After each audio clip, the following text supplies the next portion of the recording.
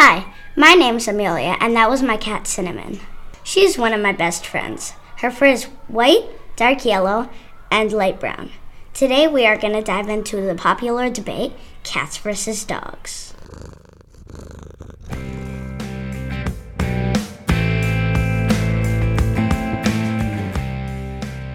This is our dog lover, Blanca. Hello, Amelia. It's great to be here. I've heard that you love dogs. I'm a cat lover. Today we are going to see which species is better, so put on your dog hat. I will. I don't understand why people love dogs. Dogs just run around and bark. They're not independent to just howl if they need something, instead of just getting it like cats do. Cats are independent, run fast, can climb, and snuggle in your lap. They can also defend themselves thanks to their sharp teeth and claws. I think that cats are better than dogs. I think that dogs are 100% better than sleepy cats because dogs are clean, independent, and loyal. For example, do dogs leave cuffed up fur balls all over the floor? No. But do cats? Yes, including rats. They leave them all over the floor for you to pick up. Those are good reasons, Blanca. But cats don't leave cuffed up fur balls all over the floor every day. They usually do it like once a month. And also, cats aren't just sleepy.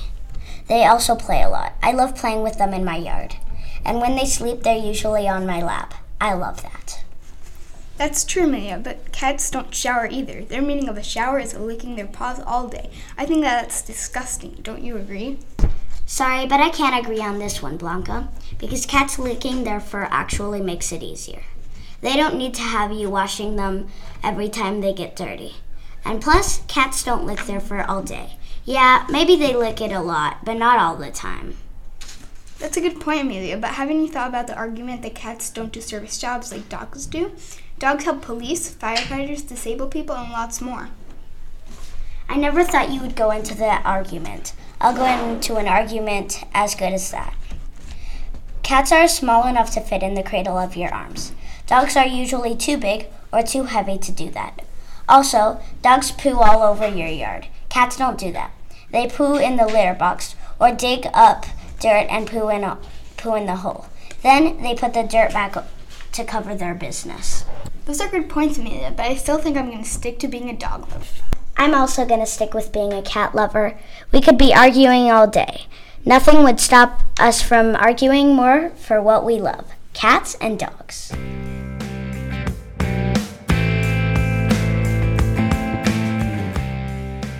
Hi, Arjun. Thanks for coming to my podcast, even though you know that I'm going to try to convince you that Warriors is better than Survivors. That's okay. I'm ready to debate. Great. Then let's get on with it. I love Warriors. My favorite parts are the funny parts. I thought it was really funny when the blind cat, Jay Feather, threw a moss ball perfectly to another cat. And that cat said, "How did you do that?" But Jay Feather answered, "I may be blind, but because you never shut up, I can always tell where you are." And when Yellowfang hissed, "I don't need to be cared for, and I'll split open anyone who tries." And Graypaw whispered to Firepaw, "Friendly, isn't she?" You may have a point there, Amelia, but I still think Survivors is better. For example, their naming ceremonies are really powerful, and it helps the reader understand good because they put their pups on the pelt of White Rabbit under the full moon and say some sort of blessing, and then that makes them honor the pup when they become a part of the pack and serve the pack, and then that makes me think that it's really cool, and it's not just we just go, okay, yay, now let's name them without any ceremonial effects. Speaking of ceremonies, I love the warrior ceremonies. They also have great ceremonies. My favorite ceremonies are the leader ceremonies because they give them the 9 lives. Do dogs get 9 lives when they turn into the pack leaders? No, but they get a lot of honor, and they get first eat, and they get to pick things, and they can also be challenged. So it's not like it's like they actually battle. So the strong one's the leader. It's not just the person who inherits the position. They actually sometimes fight for it. How's it honorable to choose a leader that is just strong? Why not choose a leader that has wisdom in being able to be a leader and knowing what to do when it comes to battle? Yes, well, sometimes wisdom and strength are the same thing. Or the leader is not only strong, but they have wisdom. And when they don't have wisdom, more dogs can go in and challenge and fight for the position and probably win after enough challenges. Well, I think that might be true, but isn't 9 lives being strong? You get to get another life when you die. Yes, but that's because that they have 9 lives, but that makes them more wise. But it also doesn't let them get a new life, because when all the dogs die, they come regenerated later. But when a clan leader dies, they're dead forever because they already got their 9 lives. They get to StarClan, though. Yes, but the dogs get millions of lives. They can rebirth, or they can stay where the dead dogs stay.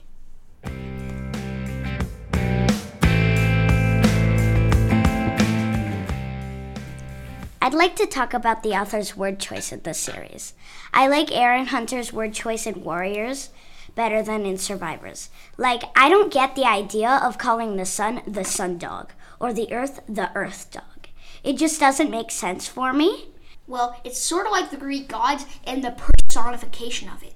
And the sun dog and the earth dog and the river dog. And the earth dog is to explain earthquakes. The river dog is to explain river disasters. Like, they're all done to explain things.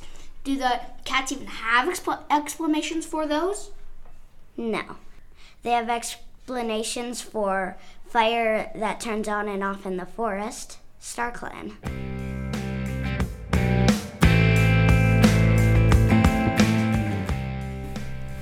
Let's go to naming ceremonies for our final debate. I think that the naming ceremonies in Warriors are way better than in Survivors, because they change their names 3 times. From when they're kittens, the end of their name is Kit. When they're apprentices, the end of their name is Paw. When they're warriors, the leader chooses whatever the end of their name is. And when they're leaders, they change their names to Star at the end of it. Well, following up on that, in the Warrior series, it's actually not Paw, but it can be anything the leader chooses. But anyway, the Survivor series is cooler because the ceremony isn't just, I pick you to be their mentor, okay, now we're done. It's a solemn ceremony where the whole pack howls for them, and under the light of the full moon on a white rabbit pelt. So it is actually pretty good, because then in that case they actually have some solemnness to it, and they're honoring the moon dog. And in that way, where they are named, it's sort of a representation of the Great Howl, something they do every night. I don't think that that's the best thing ever, because I don't exactly agree with your point that they say, okay, here are your mentors, blah, blah, blah. They change their names, and plus, I like the warrior and the leader ceremony more than the apprentice ceremony. The apprentice ceremony is more lame, not to be mean to the apprentice ceremony, but yeah.